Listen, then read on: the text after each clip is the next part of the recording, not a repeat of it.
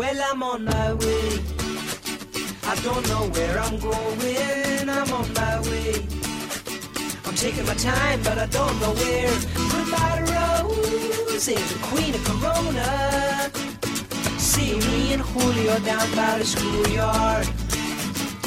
See me and Julio down by the schoolyard. Good morning, 810 News Radio 92.3. I'm Andrew McKay. It's Pensacola Morning News. Phil, the Mayflower is going on at Cordova Mall right now and all day today until 6:30 this afternoon. Julio Diaz is the host of Let's Go Pensacola, 4 o'clock Saturdays here on News Radio, and also the founder and host of the Pensacola Movie Club. You can follow them on Facebook and then watch movies and talk about it with them. It's always a good event. Julio, welcome back to the Pensacola Morning News, sir. Hey, good morning, Andrew. Good morning. So last night, Hunger Games, The Ballad of Songbirds and Snakes, and other words we can throw in a title to make it far too long to print on one line of a movie poster. Is that the name of this movie? That's the name of this movie. Yes, it's true. Millennial nostalgia is real. It absolutely is. That's what the audience for this movie is. People who watched the Hunger Games movies when they were, 12 and now are, 25 or so, and they're super excited about it. It did fairly well in previews last night. It had a good crowd at the theater last night. One of the better crowds I've seen recently, actually. Now, it's not a 30-year wait like for Phantom Menace or something, but is it as disappointing? Is it good? It's a decent movie. I actually really liked the first two Hunger Games movies a lot. I think the decision to chop the third book into two movies was a mistake. The Twilightization of it, yeah. Yeah. Which they actually did it before Twilight. Oh, I had that backwards. My fault. You can really blame Harry Potter for that. Yeah, Harry Potter was the one that did it first.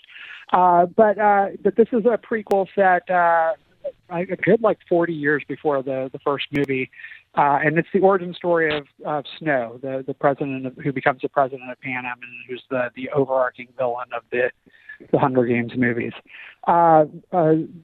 Really good cast in this. Rachel Zegler is phenomenal in this. She's really great. Gets to sing a lot and does a really good job. And she is kind of she's the Katniss figure of this movie, but she is her own character. She is not just there to be Katniss.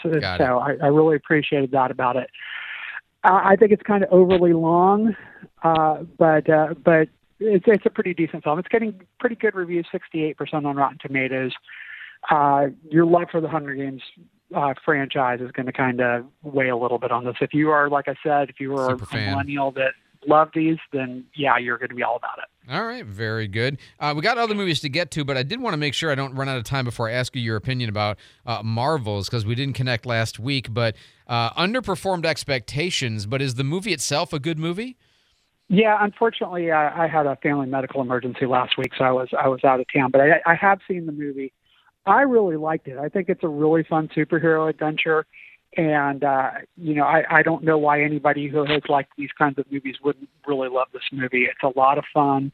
Aman Vellani just runs away with the movie. Now, as to why it didn't perform that well, there's a number of things you could possibly look at. One is just a glut of product. There's been a lot of superhero projects over the last couple of years, and particularly a lot of Marvel stuff. And some people feel that some of the quality has kind of waned here and there with some of the Disney Plus streaming shows. I could make an argument that Secret Invasion really wasn't that great.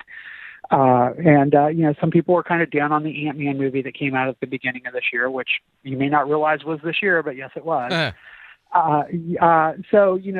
is a lot. I also heard it was kind of heavy-handed on the sort of, pro-woman wokeness bias kind of stuff, but I haven't seen it, so I can't say.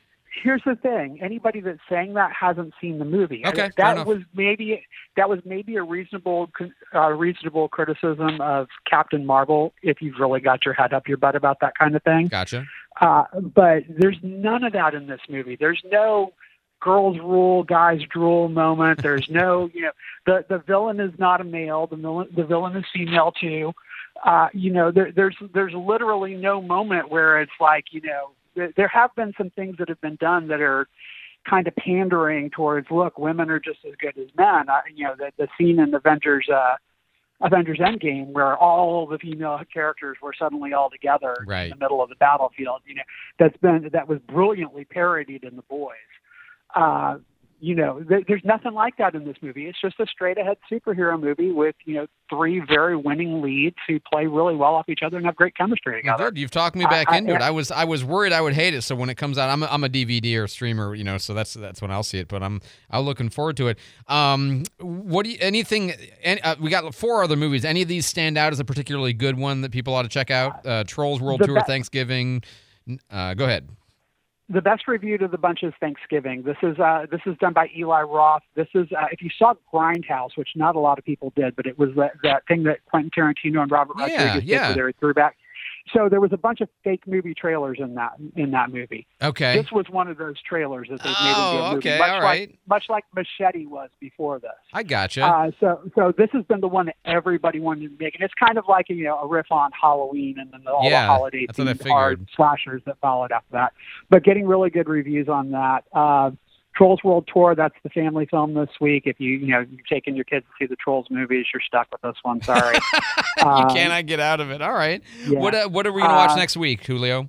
Well, again, we got we're not spoiled for choice next week. Or we are spoiled for choice, I guess is the way to say it. Thanksgiving next week, so movies opening Wednesday with Tuesday night previews.